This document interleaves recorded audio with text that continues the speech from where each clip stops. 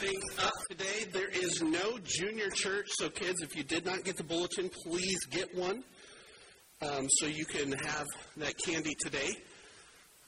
Each generation believes they have the best music. Every generation thinks that their genre of music is the best. We're going to watch a video, okay? And in this video, we're going to have you clap if it's a song that you just really loved and it was part of your genre of music that you like. So if you know it, truly loved it, let us all know. But are you ready? Okay. Let us know by clapping. So let's watch this video. 1, 2, 3 o'clock, 4 o'clock, rock. 5, 6, 7 o'clock, 8 o'clock, rock. 9, 10, 11 o'clock, 12 o'clock, rock. We're going to rock around the clock tonight. Put your glad rags on, join me home. We'll have some fun when the clock strikes 1. We're going to rock around the clock tonight. We're going to rock, rock, rock till broad daylight. We're going to rock around the clock tonight. Say, hey, good looking, what you got cooking? How's about cooking something up with me?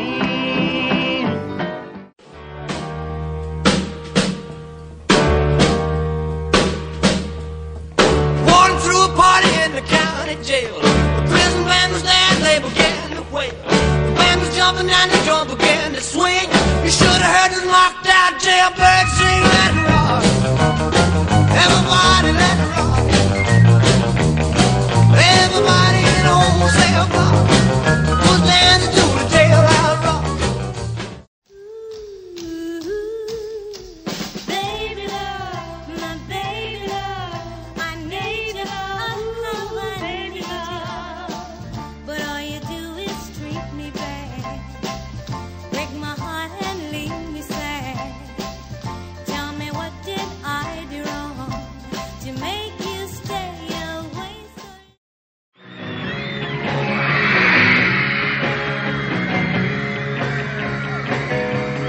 Oh yeah, I'll tell you something I think you'll understand when I say that something. I wanna hold your hand. I wanna hold your hand. I wanna hold your hand. All the leaves are brown. And the sky is gray. I've been for a walk. On a winter's day. I'd be safe and warm. If I was in LA. California dreaming of such a winter's day.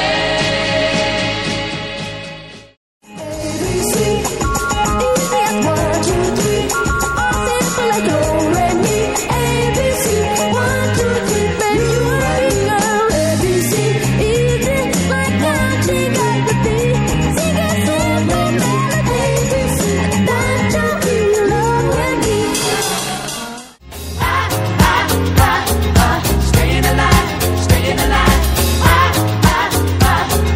Staying alive.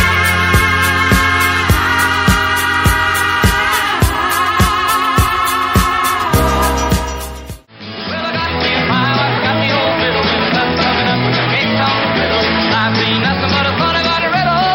Thank God I'm a sucker for.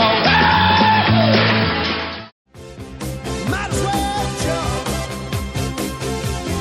Go ahead and jump, jump. Go ahead and jump. Oh, hey you, who said that? Baby, how you been? 10 years burning down the road. Nowhere to run, ain't got nowhere to go. Born in the USA, I was born in the USA. Born in the USA, I'm a long gone daddy in the USA now. Never gonna give you up, never gonna let you down, never gonna run around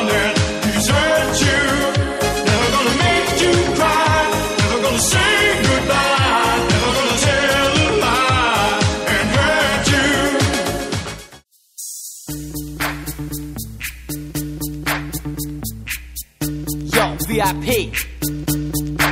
Let's kick it. Ice, ice, baby. Ice, ice, baby. Alright, stop, collaborate and listen. Ice is back with my brand new invention. Something grabs a hold of me tightly, flow like a harpoon daily and nightly. Will it ever stop? Yo, I don't know. Turn off the lights and I'll glow. To the extreme, I rock a mic like a vandal. Light up a stage and wax a chump like a candle. Dance.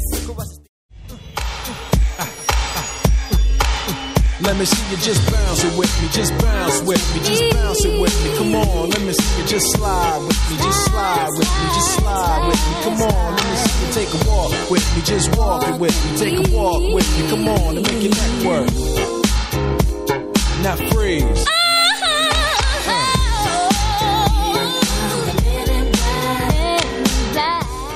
And I said, hey, pretty lady, won't you give me a sign? I'd give anything to make you mine on mine. I'll do your bidding and be at your beck and call.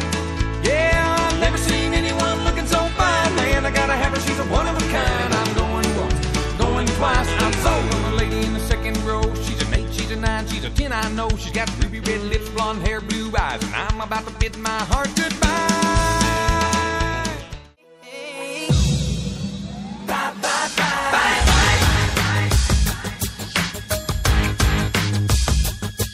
Bye, bye.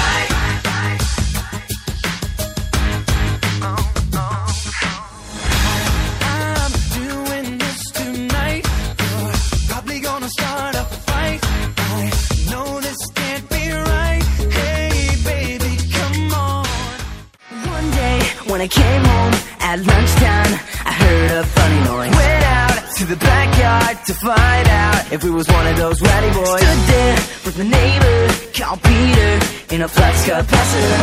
He told me he built a time machine, wanted to film my scene.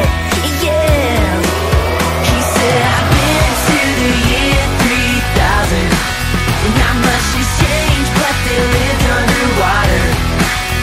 And your great-great-great-granddaughter is divine, doing fine.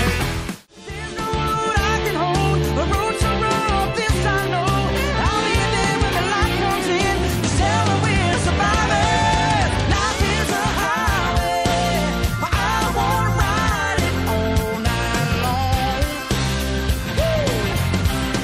If you're going my way, I wanna drive it all night long.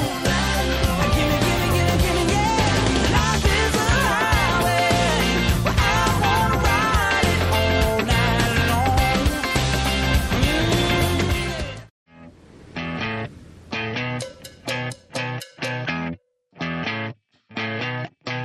You're insecure, don't know what for.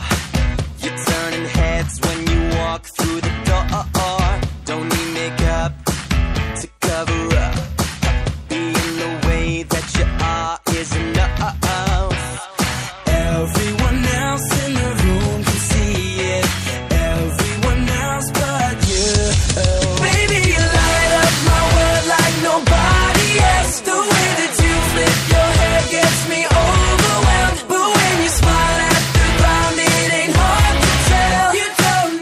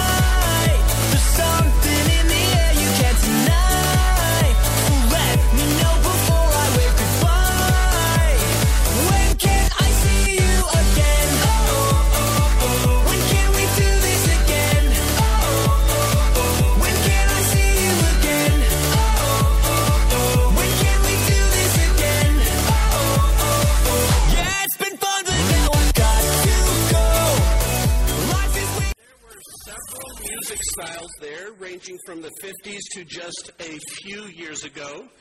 Some of you really like the jailhouse rock, while others really like real rock. And it all depends on how you grew up. From bluegrass, rock and roll, music has impacted our world. And it is no different in the church, in our faith. Music has played an important role in our faith journey. Music is a powerful force. I got to see your faces light up when a certain song of your genre came on, and people were just excited about it while others were like... And then it switched when it came to your music. Do you know who gave us music? It was God. The world did not give us music. Music is a gift. It was created by God, and it is a way that God has given us to minister to us through music. He has given certain individuals the ability to make music. All the way back to the Bible's first genealogical records, we read in Genesis 4:21, his brother's name was Jubal, and he was the father of all those who play lyre and flute. All the way in the beginning of Genesis, you see where music has been a gift and it starts being passed down. We can see how music is woven throughout the Scriptures. God has given us the gift of music, and with any gift of God, He expects it to be used properly. However, when it comes to music, many times we get the notion that our opinion of music, of what we think is best, is what God also prefers. Here's a few scriptures that describe music. In Psalm 135:3, praise the Lord, for the Lord is good. Celebrate His lovely name with music. Scriptures tell us to celebrate with music. 2 Chronicles 5:13. The trumpeters and the singers perform together in unison to praise and give thanks to the Lord. Accompanied by trumpets, cymbals, and other instruments, they raise their voice and praise the Lord with these words: He is good. His faithful love endures forever. At that moment, a thick cloud filled the temple of the Lord. Look at all the instruments that are in there. In that verse, used as a form to make music, to aid, to help the people in worshiping God. And once this worship starts going, then, after the worship happens, then God fills that place.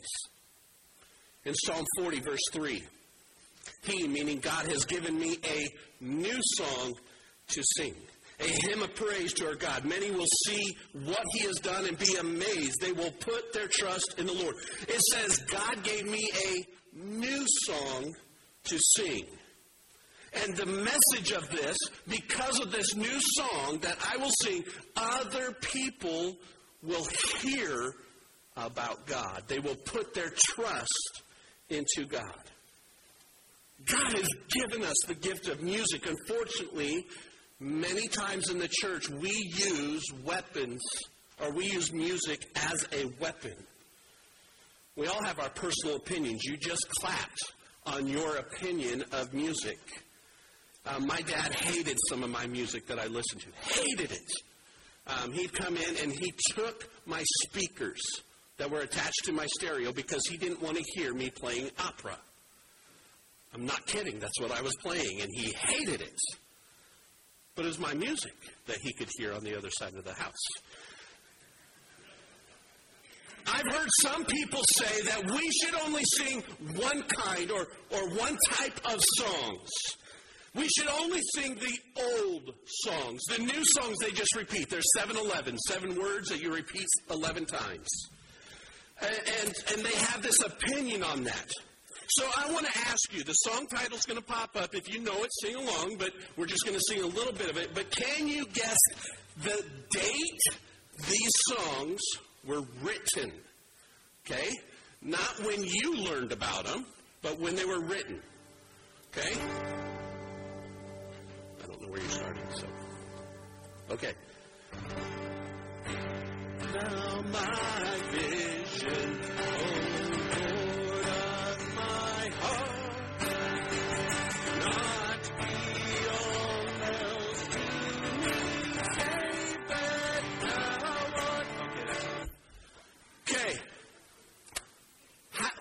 When was that written? Someone? 1860. Anyone else? 1750. Sold! No. Okay, this is when it was written. 700. 700, which is 1,322 years old. That's an old song. Okay? How about this one?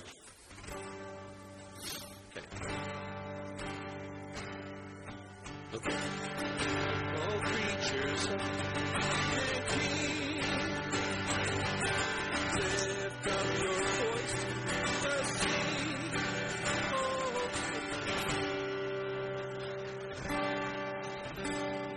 Jim knows it. Sing. All creatures of our God and King. It's a high key. See, he blames you. All right, you know this song. Anyway, so when was that written? What'd you say? 12. Who said that? You said that? You're going to get a candy bar today. 1225. 1225 makes it 797 years old. All right, how about some of you who have gray hair better know this one? Just give me the, where are we? Praise God from whom all praise Him, all creatures here below. Praise Him above, ye heavenly hosts. Louder. Father, Son, good job. Okay, when was that written?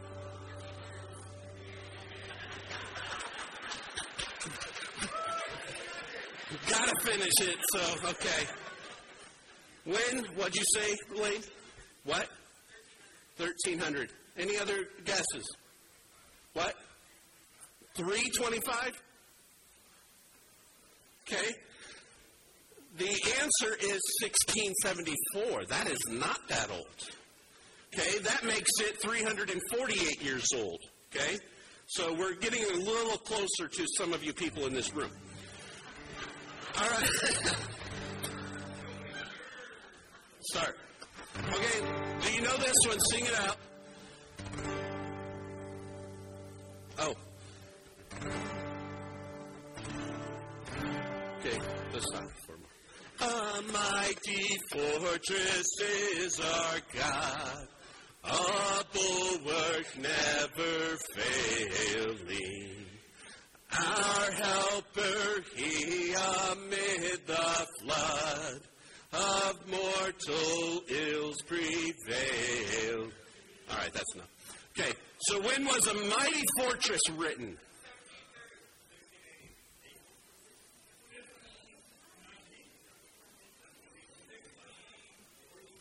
He was within 25 years, he was within 25 years. So anybody who's in 25 years will get a candy. What'd you say? You get a candy bar. 1529. 1529 makes it 493 years.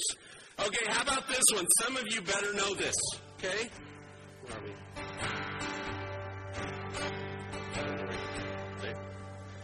Because He lives, I can face tomorrow. Some of you don't know it. Because He lives, all fear is gone. Okay, that's enough. I know some of you are like, oh! Yeah. When was Because He Lives written?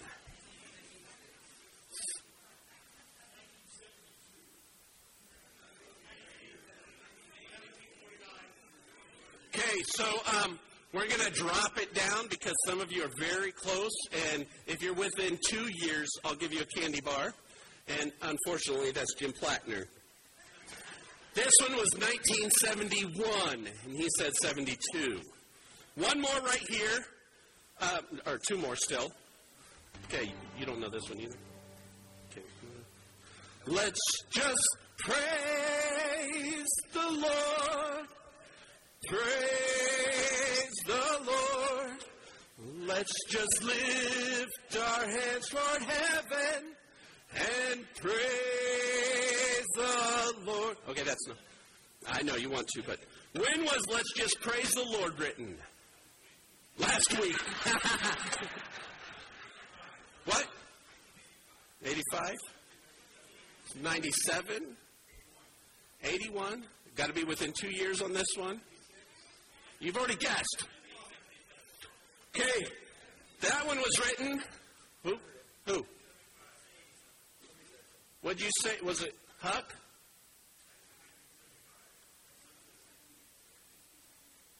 $1971, Huck said? It's 72. So, just so you know, those last two, Because He Lives and Let's Just Praise the Lord, were written by a group that, some of you have heard of. Yeah, Lanier's back there. Gaither! Okay, how about this one? I don't know where you are. Yeah. Here. How great. How's it go? How great. You're the music minister. Come on. He gave me this list of songs and goes, "Do you know these?" And I said, "I know about half of them." He goes, "It'll be all right." and then we didn't practice. It is not my fault. Yeah, we didn't practice. I've got a different song in my mind. No.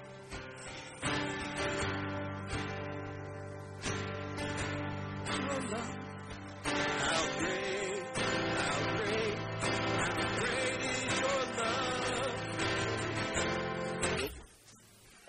That song. How great, how great, how great is your love. How great, how great, how great is your love. That one. You say 2005, you said what? 1993. Okay, sorry, y'all lose. Did you Google it? It's 1993. You guys see me afterwards for a candy bar. So, all right, that's it. We're doing it. Which one of those songs up there? Thank you, Dustin.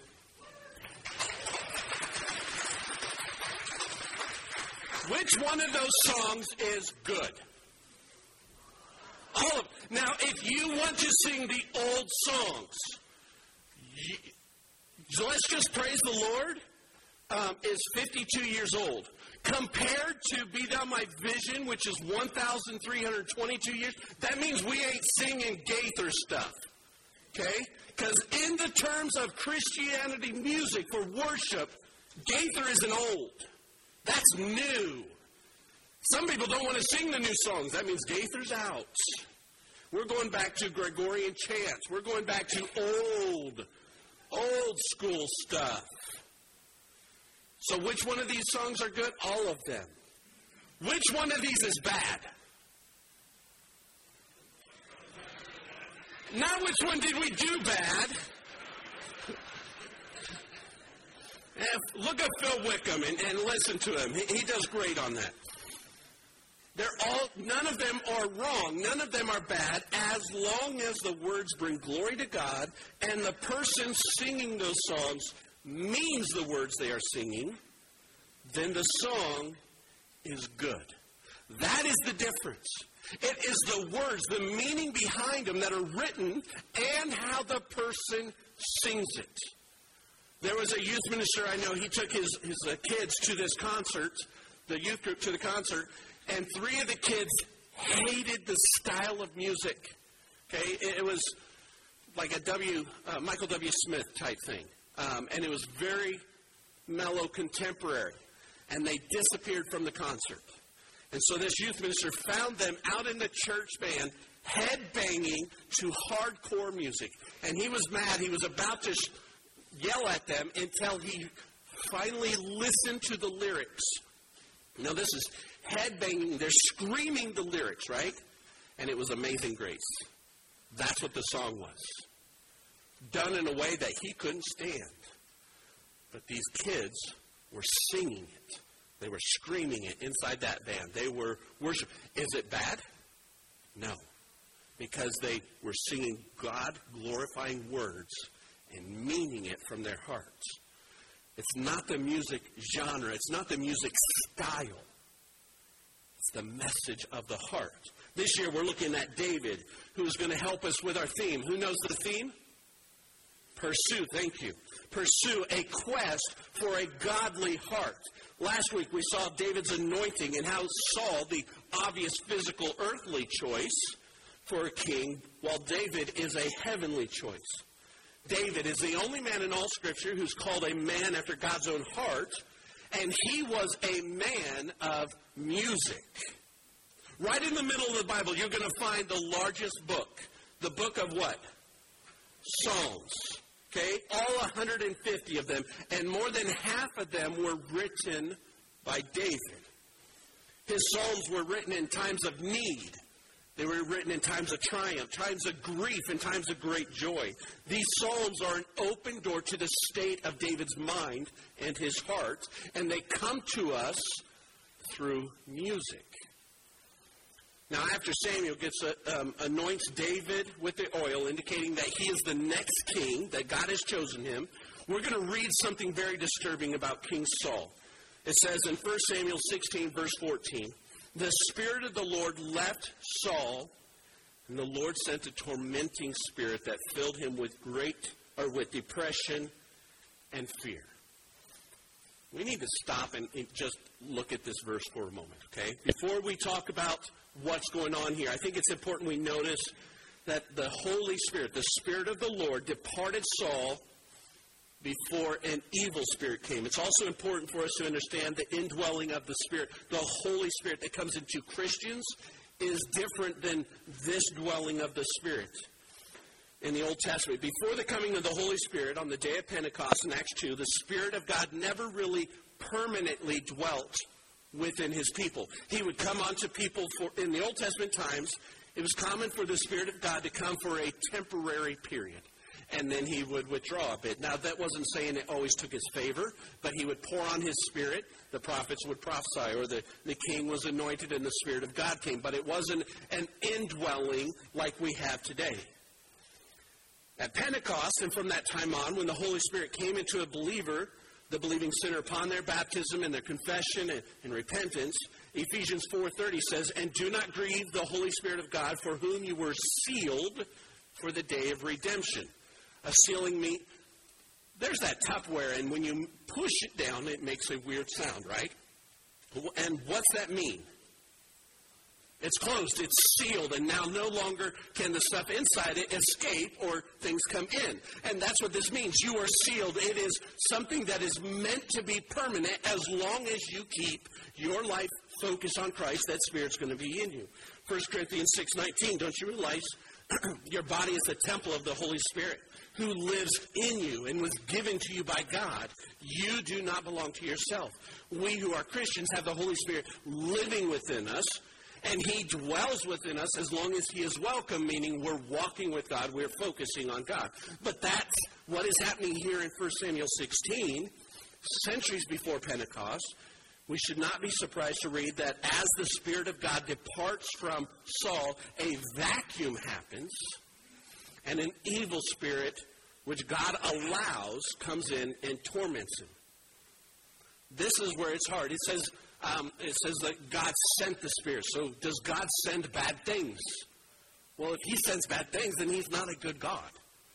And so what does this actually mean? It should be, it's not that he sent it, it's he gave permission for this to happen. I think it is God really saying, Saul, you haven't taken me seriously. Here is a lesson I'm going to allow you to go through.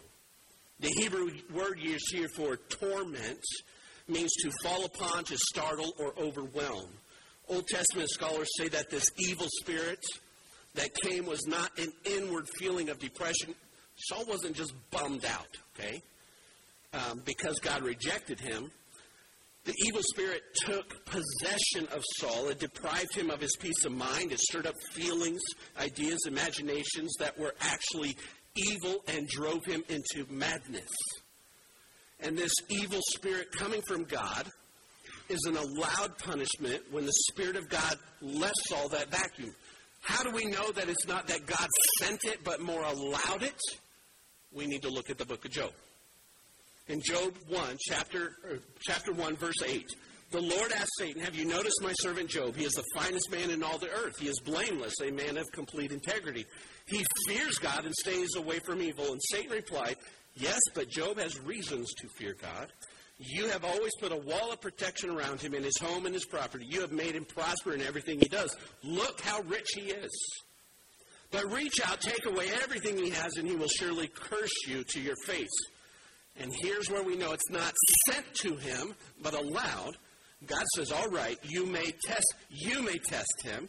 Do whatever you want with everything he possesses, but don't harm him physically. So Satan left the Lord's presence.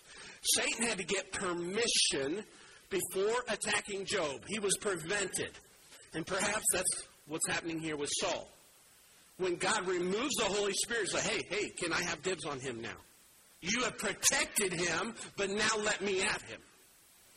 And God allows these things, this negativity, these evil forces to come in. When the Holy Spirit left Saul, after that, he went into rage tantrums. Not temper tantrums, rage tantrums. He went into great fits of depression. And think about that. The Spirit of God left him, and he went into this deep, dark, evil place. And maybe that's why David wrote Psalm 51. In verse 11, do not cast me from your presence or take your Holy Spirit from me. Because David saw firsthand what happens when somebody rejects God and the Holy Spirit's taken away and they are embraced into that vacuum of evil. Saul's emotional state was so visible to those around him that the servants realized he needs help. And starting in verse 15, some of Saul's servants said to him, a tormenting spirit from God is troubling you. Let us find a good musician to play the harp whenever the tormenting spirit troubles you. He will play soothing music and you'll be well again. All right, said Saul. Find me someone who plays well and bring him here. Earliest archaeological records, carvings, and inscriptions show that the ancient people believed that music would help soothe passions, that they would help mental diseases, and even held riots back in check that would calm people. Where did they get this notion that music was a powerful force if it wasn't given to us in the beginning from God? I think it's very interesting how God uses this belief to provide the link needed between David and Saul, which will bring David into the opportunity to become the king. Someone just happens to hear that Saul is depressed. They can see that, and they just happen to know that there is a kid who can play the music super well. I know a guy who can do that, and his name is David. Verse 18. One of the servants said to Saul, one of Jesse's sons from Bethlehem is a talented harp player. Not only that, he is a brave warrior, a man of war, and he's good judgment. He's also a fine-looking young man, and the Lord is with him. That right there, I'd love that to be on my resume. I really would. To have that described of me. He is a skilled musician. Obviously, I just failed at that with Dustin. A man of valor. He's a warrior. He controls his tongue. He's handsome. And the Lord is with him. Important thing this says to me is that we should never discount anything in your past. Because at any time, somebody could say these things about you when we are living for Christ. When we have a heart, a life that is on mission for Him, those traits could be said of us. And notice that in that whole list, it just came pointed down. And the Lord is with him. We never know when something like that is going to happen. That's precisely what happened to David. There he was, plucking away on his harp in the fields of Judea, watching over his sheep. He had never met Saul, and yet here he is to become Saul's replacement. And God works out a way to bring them together. And what is it that brought King Saul and David together? Music. Music did this. In verse 19, so Saul sent a message to Jesse, send me your son David the shepherd. Jesse responds by sending David to Saul along with a young goat and donkey loaded with bread and wineskin full of wine. I don't know if Jesse had concerns about releasing David to Saul. Jesse knows my son David is going to be the next king. Saul doesn't know who the next king is. Send me your son David. Oh, no, he found out. So we're going to tease him with this stuff, loaded him down with gifts.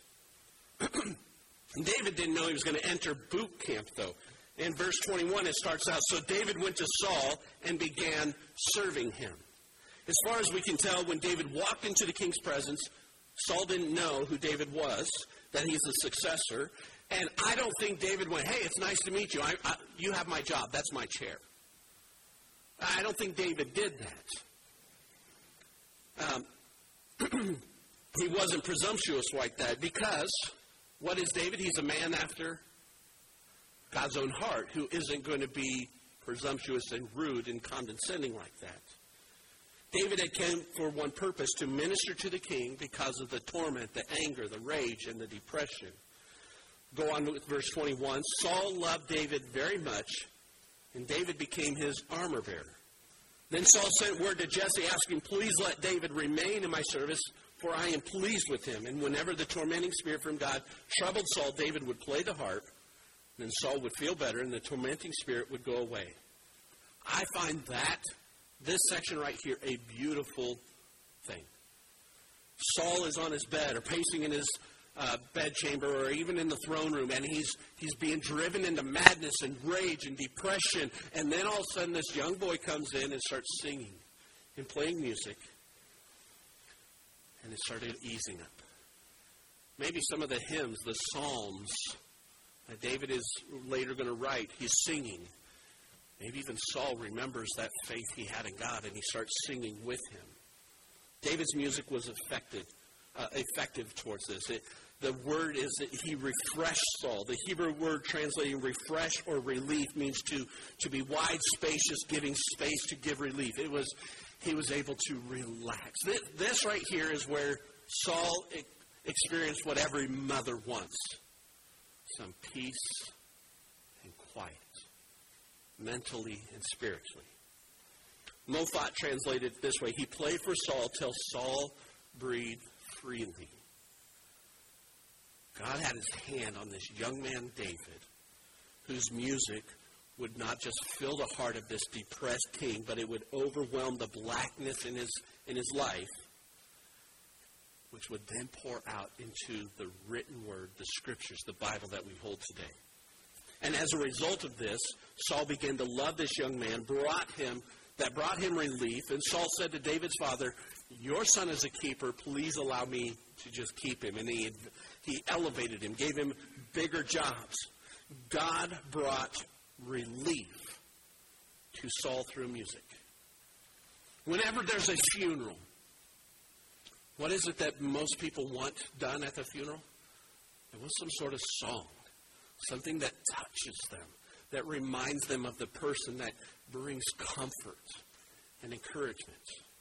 Why is it at candlelight vigils when there's some sort of an accident or somebody's really close to deathbed and everybody comes in and they're doing this candlelight vigil and they're holding these candles and then they start singing? We experienced Christmas Eve service. And it was kind of elegant and simple with just the candlelights, and then we started singing, and the musicians started playing a little less, and your voices got louder. And it's not that people were saying, man, Dustin played well on guitar. It was the way we felt when we sang, the music. How does music minister to us?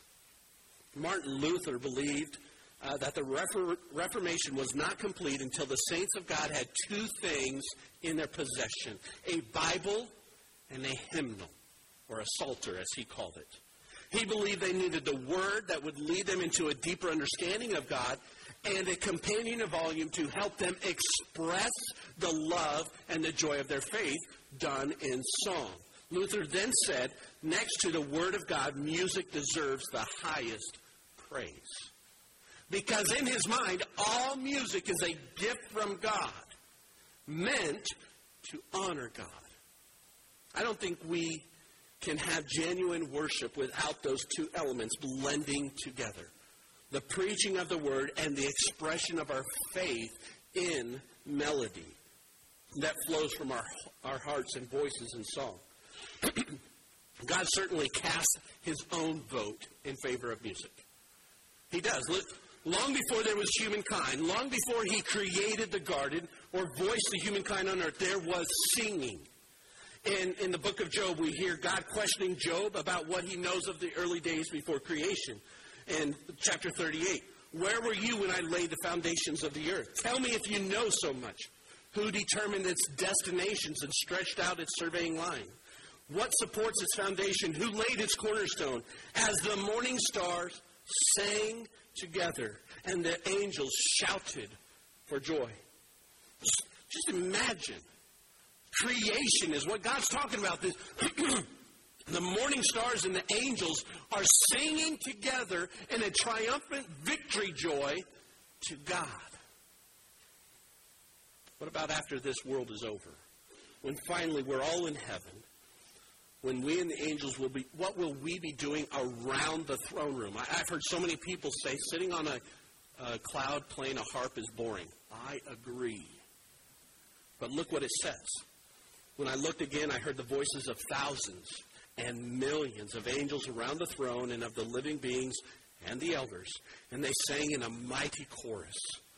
Worthy is the Lamb who was slaughtered to receive power and riches and wisdom and strength and honor and glory and blessing.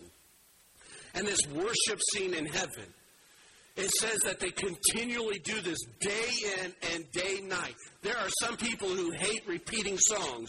Well, in heaven, they repeat to infinity. And God likes it. He puts his favor on that. So don't you think that since there was singing in the heavens before creation, there's going to be singing in the throne room after this world is finished, that there should be a lot of singing from his people on this earth until we join him there. Don't you find it interesting that the longest book in the Bible is a song book? I've heard people say, well, I just don't like singing. Well, we're not singing for you. It's not about us. We sing because of who he is. In the preface of his book, The Treasury of David, Charles Spurgeon said this: the delightful study of the Psalms has yielded me boundless profits and ever-growing pleasure.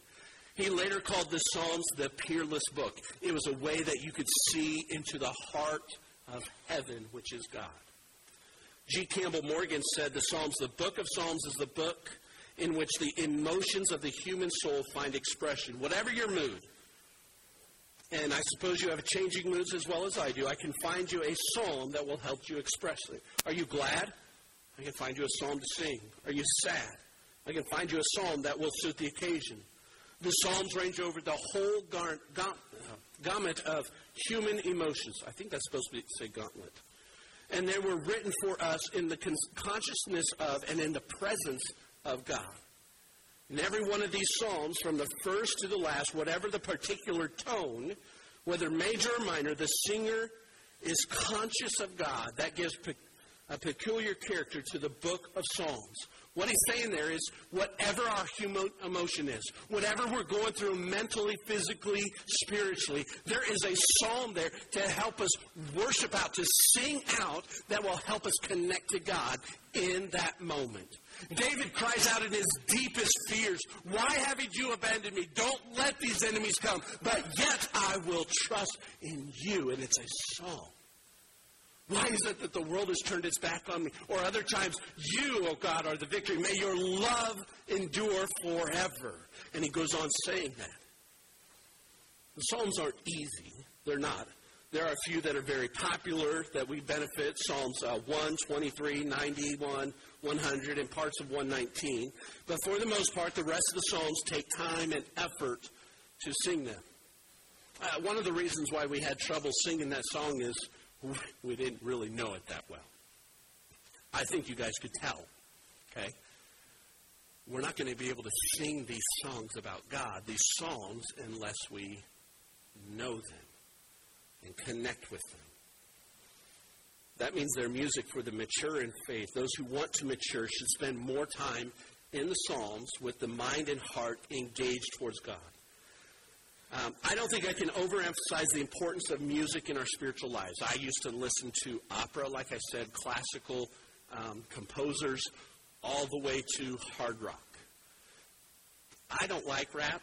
That's a personal opinion. It doesn't mean it's bad. It's just I don't prefer it. I don't like bluegrass. I don't like Gaithers. But those are my personal choices. And yet other people can listen to that and they get that same sense. Like for Christmas, I love hearing the Oak Ridge Christmas CD. It's what I grew up listening to, and so it automatically connects me to my childhood and hearing those songs and loving that. I remember going to see Pirates of Penzance and the music in that, or Phantom of the Opera, and how it engaged in me and it just drew me out. Music has a gift of that. I don't think we can overemphasize the importance of music in our spiritual lives, personally, privately, publicly, and corporately as a church. Paul teaches us some very important truths about this subject in other passages. Look what he says to the Ephesians in 5:18. Be filled with the Spirit. Well, yeah, we know that part. Speaking to one another in psalms, hymns, and spiritual songs, singing and making melody with your heart to the Lord, always giving thanks for all things in the name of our Lord Jesus Christ to our God and Father. Speak to each other. Wait a minute. We're supposed to sing songs to God, right? But he just said, speak to each other in psalms, hymns, and spiritual songs, singing and making melody with your heart. He also wrote in Colossians 3:16, let the message of Christ dwell among you richly as you teach and admonish one another with all wisdom through psalms, hymns, and songs from the Spirit, singing to God with gratitude in your heart. In these two passages, we see something greatly important about our spiritual activity, and singing is in all of it. Music is a form of communication where we sing, we speak, we connect with one another, where we teach, and where we even admonish, reprimand. When we sing, it is for each other. Now, some of you have a voice that isn't as pleasant as like Dustin or the other people on the praise team. But he didn't sing on key. He said sing to teach and connect. It is to be done with thanksgiving. We sing in order to praise God. Absolutely. None of us are going to disagree with that. But as our melody is broadcast into heaven where God is always receiving, it means that we are also connecting to one another. One of my favorite times in any worship service, you can just hear, and Dustin's even talked about this, how the voices of the people start overpowering the instruments. And at times he's even backed off of playing and even backed off the microphone so that you guys are the ones who are singing. And that's when there is a sense of connectedness. There is a sense of power. There is a sense of spirit moving within us. And it had nothing to do with them on stage. It had everything to do with you guys connecting with God and with each other through song. When we allow God-honoring music to come out of our mouths, God is glorified and people are impacted. And that's just the truth of it. Many people struggle with singing worship because they don't consider themselves to be good singers. And earthly standing, some of you are right. Okay? That's just what it is. You're not good according to earthly standards, but that doesn't matter. We are not auditioning for American Idol. Okay? We're not. We're making melody in our hearts to the Lord, no matter what it sounds like here. So never mind how good or bad you think you sound. Make a joyful noise to the Lord. Sing loud enough to drown out the self-defeating thoughts that are sometimes roaring for your attention. I'm going to tell you this. The more you sing out in authentic worship from your heart and mind and into voice, Satan has a harder time getting your attention. He just does. Because you are connecting with each other as we are singing songs to God, which is all pointing to God, and Satan has to flee. So why not sing out? There are a few times we have somebody in this room who sings out really loud, and he's about this tall, not always on key and not saying the words in the proper time. And you know what it does? Every one of you who knows it is, just loves it. You're just excited about it. And it fills you, and it actually excites you to sing even more. And if one little boy can do that, imagine if all of us did that. Forget what you sound like. Focus on who he is and sing it right. Some people like fast songs when it comes to worship. You really like those fast, upbeat songs, and they get your heartbeat going.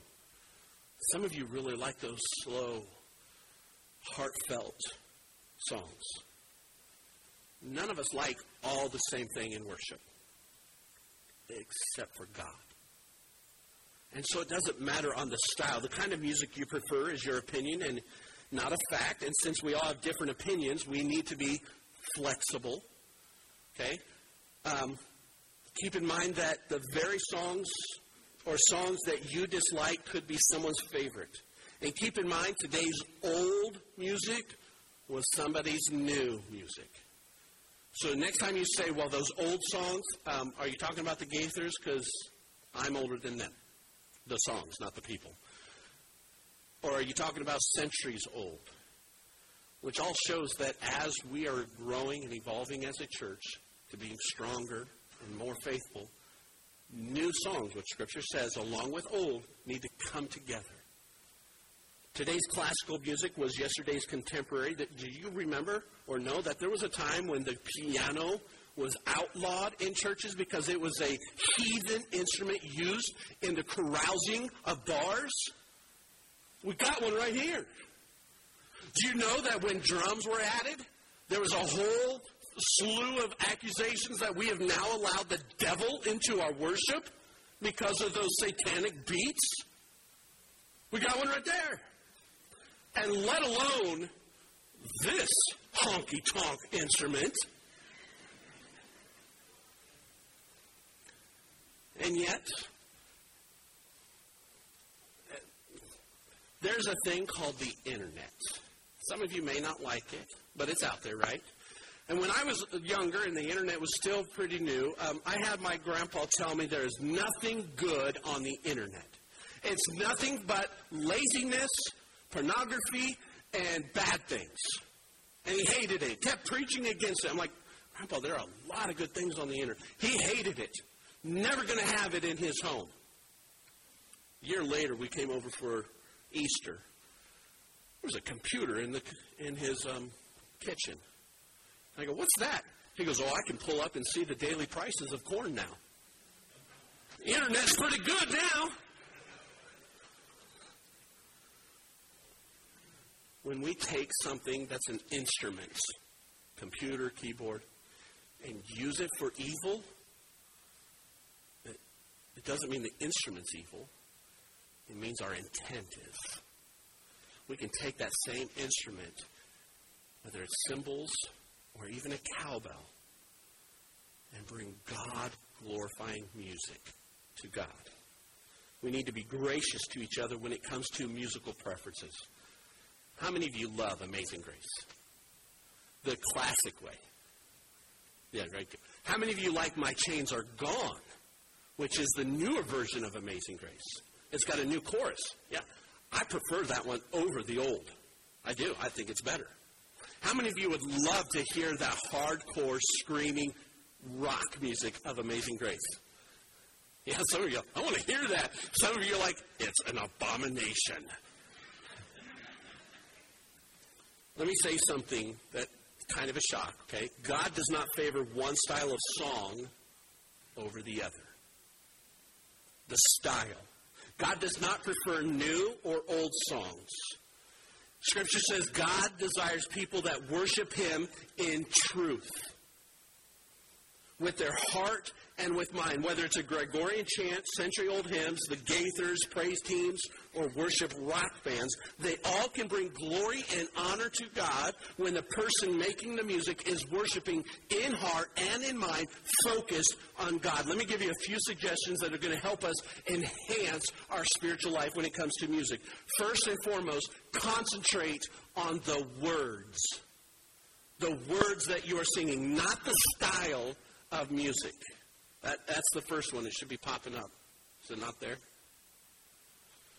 Concentrate on the words. The best spiritual songs have incredible, powerful words. I heard one guy just blasting some of the new songs that he was saying, and then it was brought out and said, well, that actually word for word from Psalms. So you must not like Scripture. It's the style. So concentrate on the words. Some of these songs are really Scripture.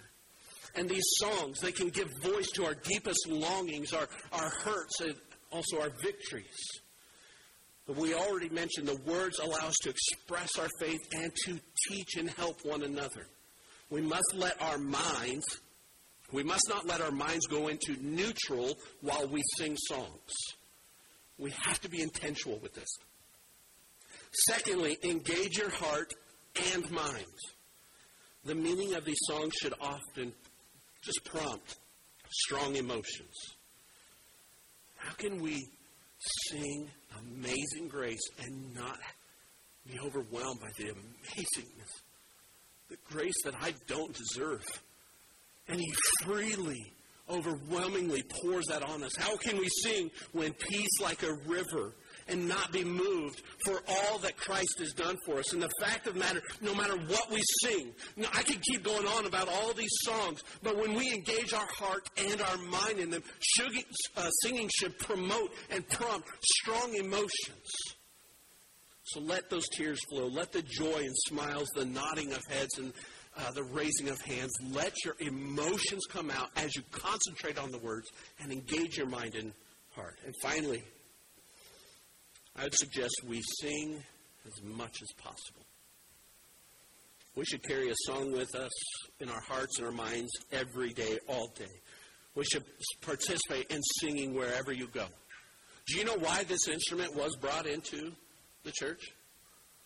Because people were singing with it in the bars, and they said, let's start getting them to sing right songs, the right words. That's interesting. It's a good tool to get people engaged. There have been times when I've been singing at Lake James Christian Camp around the campfire, or even at the chapel, when I could have just gone on singing, just kept singing. When I went to Southeast Christian Church in Louisville, Kentucky, I heard over 15,000 people singing Amazing Grace, and I could feel it in my bones. When I was at CIY in Anderson and heard over 2,000 teens singing and shouting so loud that the balcony was actually rumbling, and I didn't want to stop. When they were singing, "You came from heaven to earth to show me the way," tears actually filled my eyes. I would say that there has never been in a time where I have gathered with Christians to sing and I haven't been blessed. Singing spiritual songs does so much for our hearts, our souls. So with that, I need to say this. I appreciate you, Dustin. I appreciate what you do to help get us in the mindset and the heart set to worship songs, to lead us, to pick those songs. And Nate, Alec, Brady, Haley, Brennan, Jen, and we have a couple new people joining the team. They're giving up time and talents just to help lead us and get us prepared for that. They spend a lot of time carefully preparing to help us worship God, choosing the right songs. And there is a lot going into it. They don't just open a book and say, this one. Well, maybe he does that every now and then. But he purposely thinks, I'll tell you this. He'll come into my office. He goes, okay, what is your purpose? What is your message of your sermon? And then he leaves to go find a song that will emphasize the Word of God and join our hearts and minds into that. So I really appreciate you. All of you. Thank you. You guys are an instrument from God to us. Do you guys agree?